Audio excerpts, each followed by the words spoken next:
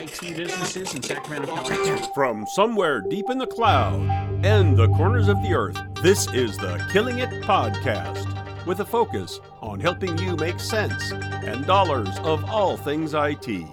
With your hosts, Dave Sobel, Ryan Morris, and Carl Polachuk. Welcome to episode 112 of the Killing It Podcast. I'm Carl, joined today by Dave and Ryan. And gentlemen, do you know what this week is? The week of freedom. The 2-year anniversary of the fire in Notre Dame Cathedral, which means it's the 2-year anniversary of our first recording. That's true, because we were talking people about may that. not know this. When we sat down to record the first episode, we all had another monitor on because Notre Dame was on fire, and we were like distracted by it. See, that was some earth-shattering developments in the real world. I read something recently that they're behind, not surprisingly, but they actually believe that they finally have a plan for how they will redo the construction. They had originally said that they wanted it back up and running in time for the 2024 Olympics or whatever that was going to be going on. I don't believe that that'll happen, but you know, it's good to see those things come back around. I was convinced that building was toast on that very first recording session. It's amazing. 2 years of doing this, and what a wild ride that has been in its own self. Like, think about what things we were talking about 2 years ago, and a few things have happened in the industry. Yeah, nothing's happened since then. It's been quite the ride. So, well, thank you. I still don't have a drone burrito yet, but you know.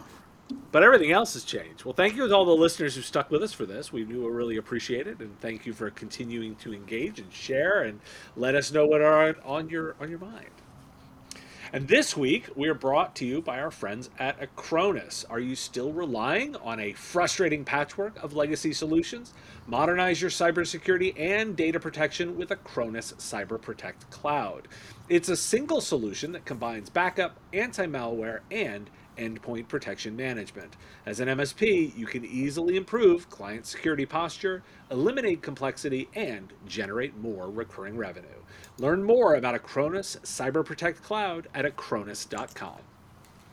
Alrighty, and our first topic today is all about AI and the military. So we cover a lot of AI stories, but the one we got a couple of links, but the first link that we have, I want you to click on it just to see the very scary picture of multiple drones coming in and imagining that if this were hundreds of drones.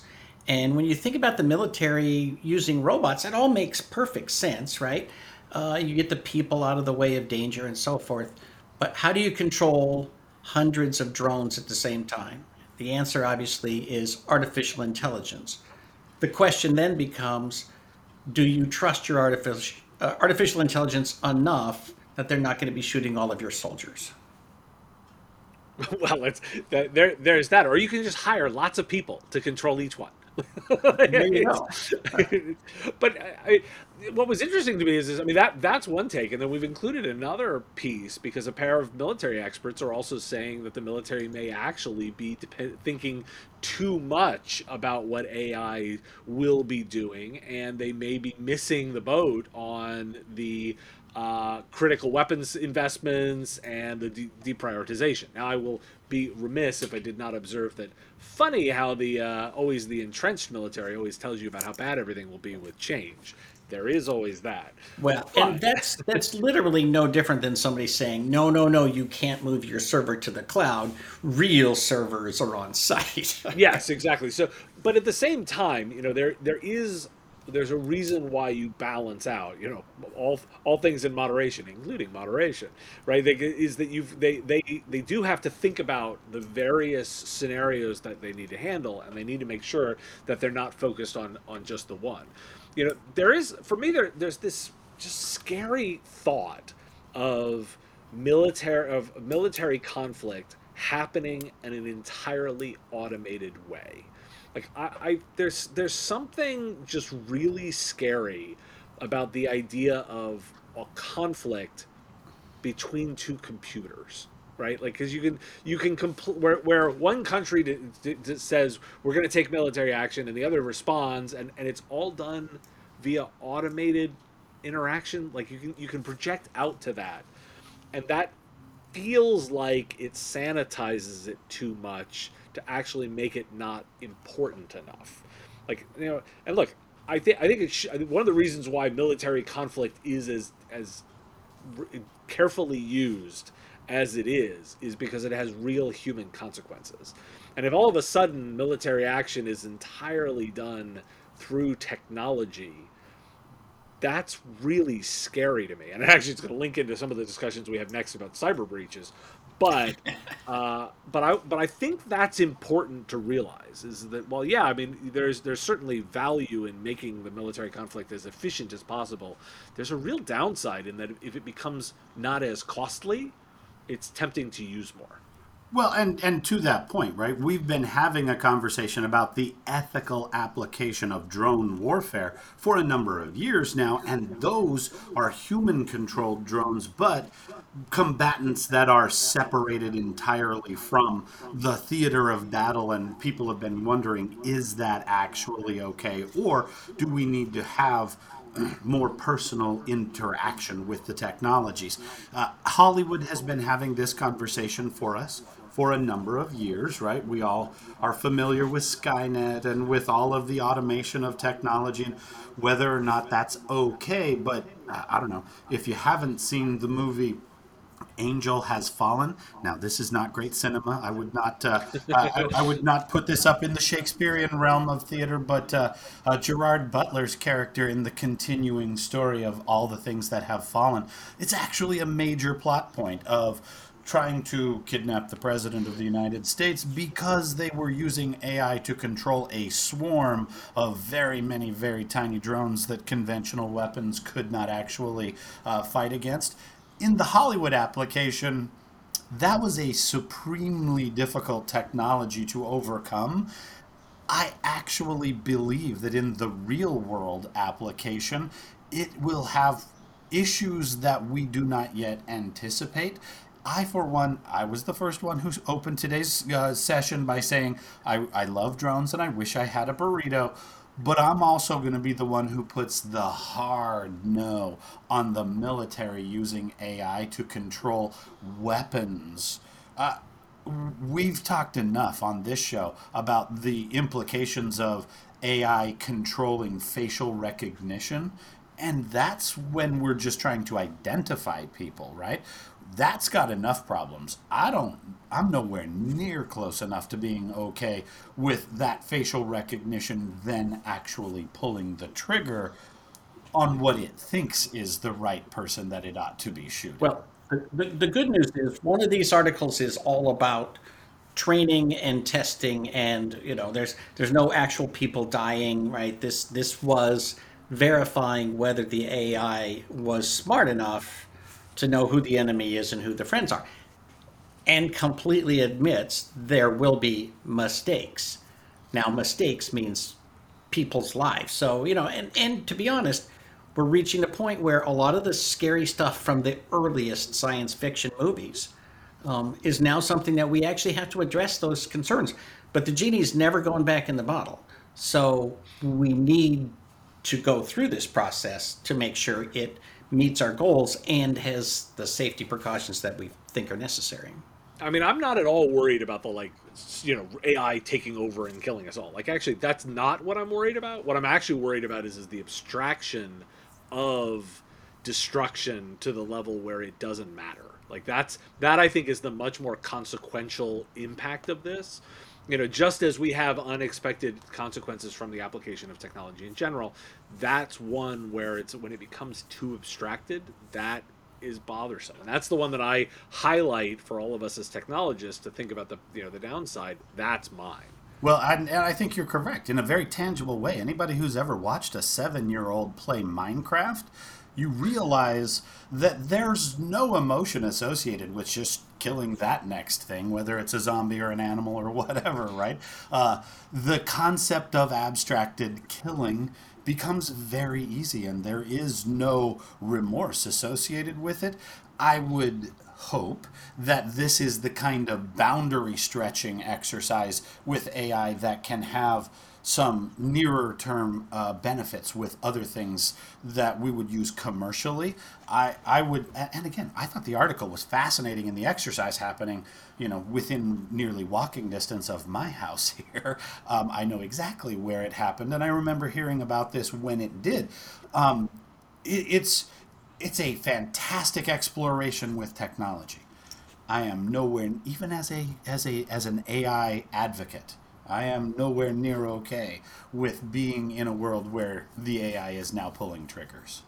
But it has to get there someday. So luckily we're not at the point where we have to make any decisions this afternoon. So No, but instead, let's move on to talk a little bit about the news everybody should know. So I'm not even going to spend time recapping the Colonial pipeline ransomware, because, I mean, if you're listening, you've heard something about this. What I want to pose to this discussion is so I'm working off a basic premise of everyone's saying, oh, this is a wake-up call. Like, what's happening with this is a wake-up call. I actually am going to go out and say, I don't think it is. I don't want you guys to tell me if you think I'm right or wrong. As far as I can tell, besides writing a check that a company writes, let me be very specific, that companies write, people aren't paying any, in the U.S., are not paying any price for this. Consumers might be. Like, consumers may feel some pain, and governments may face some pain, and end customers might face. But actually, who cares, right? Because those that let breaches happen, right? Putting aside the criminals themselves, if you are criminally negligent in this case, nobody seems to be paying a price. I'll observe from a stock perspective, Target and Equifax, they seem to be doing just fine after massive breaches. SolarWinds, okay, they're still down a little bit on their stock price, but all those execs got 100% of their 2020 compensation after overseeing the worst supply chain breach in history. The company decided to pay them their full amount. So, they're licking their wounds personally. And I just look at this and say, so here's this next one, right? I don't see a perp walk. I don't see anybody going out and, who will be arrested and taken away for just allowing this to happen. Guys, am I wrong? There's no consequences for this. So there is an executive order which actually had been in the works before this and is not a response to this, but it is a step towards addressing this problem. And I think one of the things that will come out of that is something kind of like the NTSB that instead of being transportation focused, it will be security incident focused, and then say, look, here's what went wrong. Here's how it could have been prevented. If it can't be prevented, here's how we could have, minimized damage, so forth and so on. I think we as a country, as a society, need to figure out, what do we want a response to be? Are we going to throw up our hands and say, ransomware happens, there's nothing you can do about it? Or are we going to say, look, you are so responsible that even if you couldn't have prevented it, we're going to hold you responsible financially, criminally, and so forth. We have to figure out what is a good response. I mean, if you put a bunch of people in jail, is it going to do anything to stop ransomware? Probably not. See, a number of years ago, I became absolutely convinced that one of the shortcomings in our industry is an over-reliance on the concept of FUD. Fear, uncertainty, and doubt as a selling technique. We've been doing this as an industry for many, many years. If you do not buy my backup software, you're gonna go out of business. If you don't buy my security endpoint protection, you're gonna go out of business. Right? We use this boogeyman approach to selling technology because we think, well, if people don't fear the ultimate pain that's gonna come from not having this, why would they buy it? Well, I don't know, maybe that would help them be more efficient. Maybe it would help them actually be a little bit more profitable. We can sell business value without selling this ultimate fear.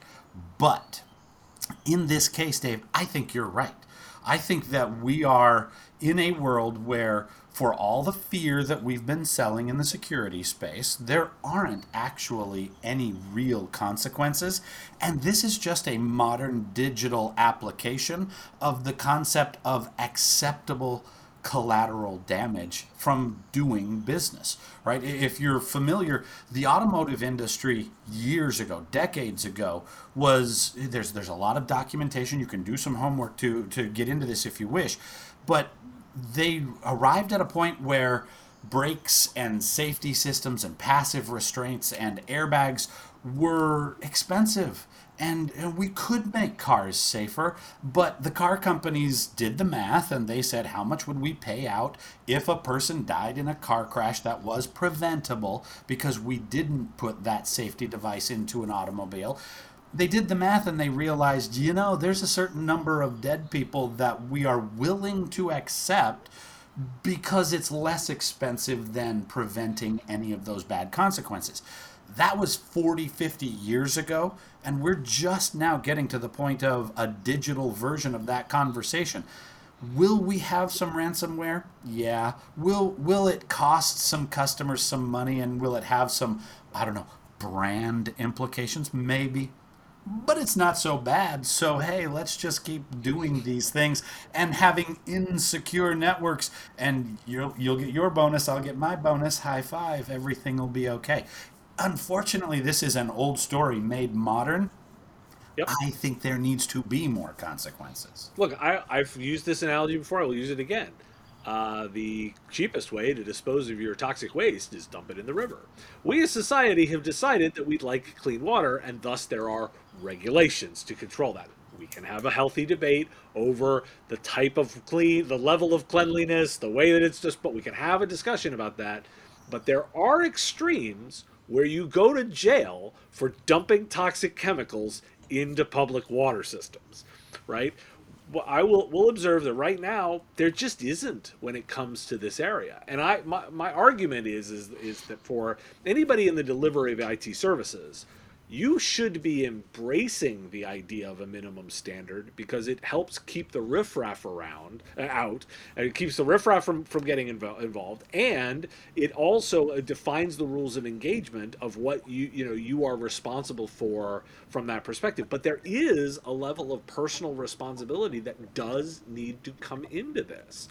As I said, if executives don't ever feel the pain of making a mistake on this, then they're not going to change their behavior. So I think some regulation is good. The question, I don't want to go down the road of all regulation is good, right? HIPAA is a great example of bad regulation. But this is also an incident where we're kind of lucky in the fact that the only actual shortage was caused by greed and stupidity, right? There was no actual shortage, right? Right. We had delay, but we've got 2 weeks worth of supply out there just waiting to be delivered to gas stations. And this was a replication of the toilet paper incident of 12 months ago, right? So this was a supply chain issue.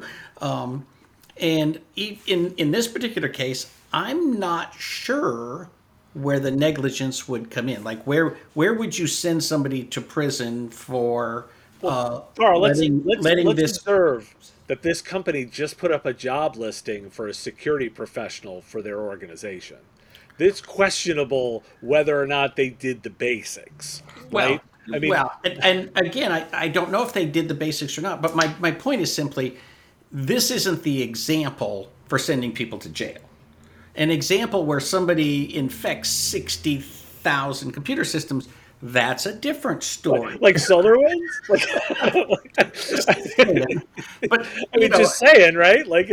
So in some ways, this was an early shot where we need to take the warning and we need to figure out rationally, when there's no emergency going on, what do we want to do so that we prevent something that really could be a problem, because we have single points of failure and supply chain issues separate from the governance issues. Right. So let's talk about a hypothetical company that sells software to, say, I don't know, the federal government, right? And this hypothetical company doesn't manage their supply chain in a way that allows major federal agencies to compromise state secrets.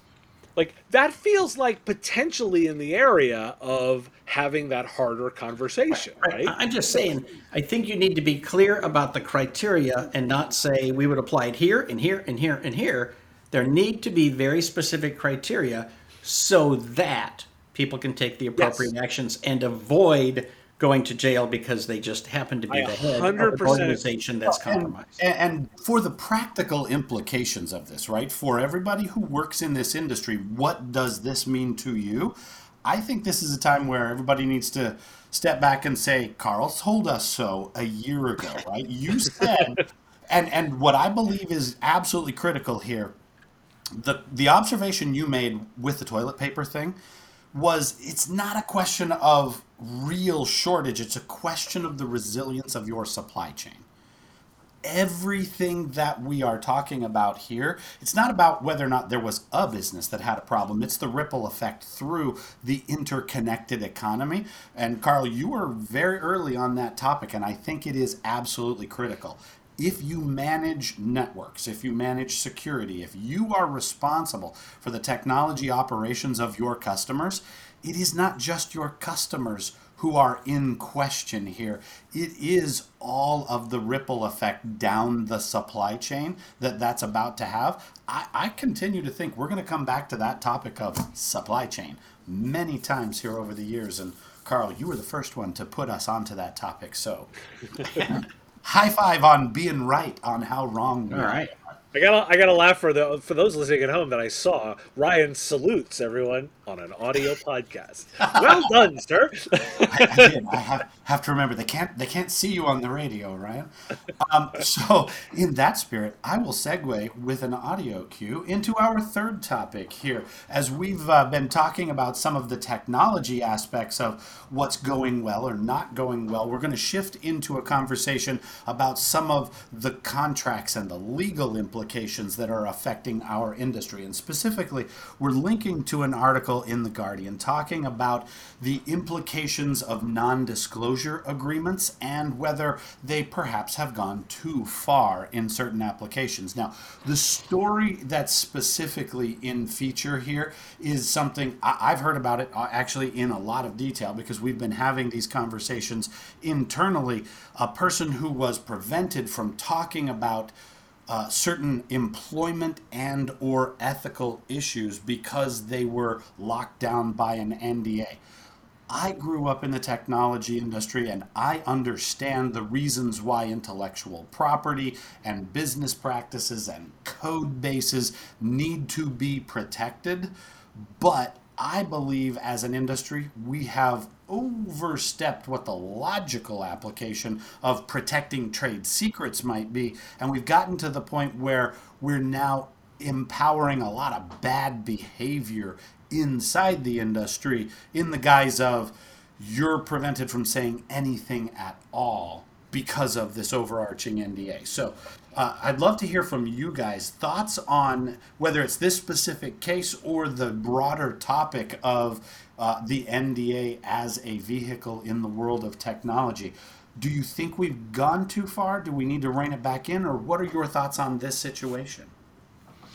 I haven't looked into this enough to know whether the NDA that is in question here, the NDA that she signed, was in addition to the standard NDA of the company. Because it seems to me, if you have a standard NDA for a company, it covers things like company secrets, not anti-discrimination policies and, that sort of thing.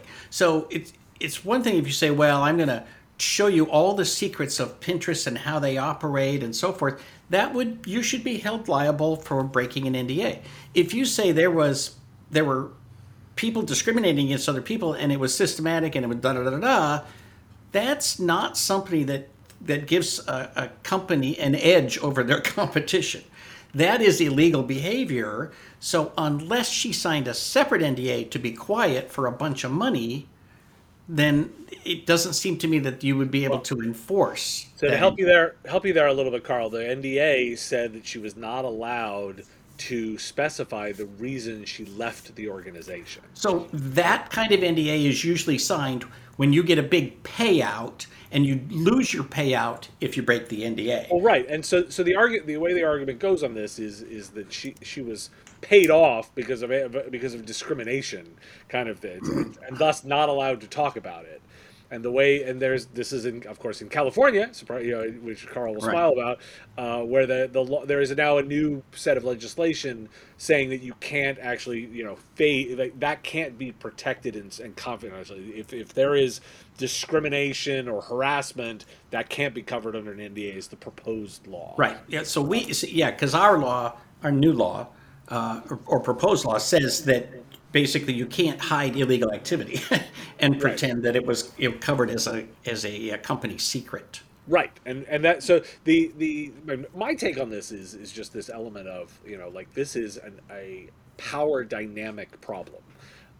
Look, I really do get the idea of protecting core intellectual property, right? Like, I think, but I think we can probably safely say that there's a lot of organizations that are really stretching that definition in order to protect their own bits, and by the way, at the to push back on workers, right? And I think that is kind of, that's my real take on this is that I think systematically need to do a better job of protecting workers. I think that if I'm a capitalist, right? Fight that stuff out over good ideas. Protect the people. And if you're so poorly run that you need to use these NDAs to protect your IP, you're not doing it right, right? Like let the market dynamics fix that, but we have to protect the people that work at organizations. That's what we've got to focus on, and I think we've over-rotated a little bit too far. See, and that's where I agree with your conclusion there. There are things that should be protected, and then there are things where we're trying to use that protection for inappropriate, very broad applications.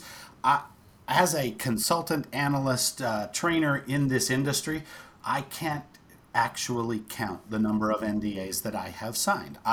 In order to do business with many different vendors, literally, you can't help them unless they tell you some inside stuff. And I have tremendous respect for the need to protect not just actual code bases, but legitimate business practices and ways that you are competing in the marketplace. I understand the need to do that. I respect that with no limitations, and we have been very willing to sign and live by those kinds of restrictions much more frequently than a regular employee would, right? An employee might sign an NDA once every 5 years or so. I sign one a month at least, right? And I have for decades. But you can't use that to prevent your people from getting new jobs. You can't use that for preventing regular open competition in the marketplace. You can't use this legal protection to prevent commerce, if you will. And this is where I think it goes from, it's not just the big name brand technology manufacturers in our industry. This comes right down to the grassroots of you and me and every two-person company in the channel in the technology industry. We need to make sure that we are not constraining regular business with an NDA, but that we're protecting things that need to be protected. Right. Well, and I'm just going to say, and illegal activity shouldn't be on the list of things that could be protected. Amen. To me, if you're discriminating against somebody on the basis of race, creed, color, etc., that's illegal, and it shouldn't be eligible to be covered under an NDA. Right. And there's an element of, if that is currently unclear, then we need to fix that, right? That if there is right. There's a room here for that, and I think there's a degree of changing cultural norms need to sometimes get codified in order to create clarity where there might be confusion. Sometimes I just wonder what goes through people's brains on stuff like this. Like you thought that you were going to get away with this because like it's intellectual property. I'm a big fan of intellectual property. That's how I make all my money. But I don't confuse that with the illegal activity. Well, I mean, look. Remember that in a power dynamic problem, big company with lots of lawyers can make it very scary for single individual to push back. It's a power dynamic issue more than anything else. And that's where we've got to be careful to make sure that individuals, again, we protect people, not organizations. We make sure that people are empowered to take the actions they need to. All righty. Sadly, that will do it for episode 112 of the Killing It podcast. Thanks for tuning in to the Killing It podcast. Please share with your friends and tell everyone to subscribe on iTunes, Stitcher, and all the podcast places. Join us next week and help us keep killing it in the technology business.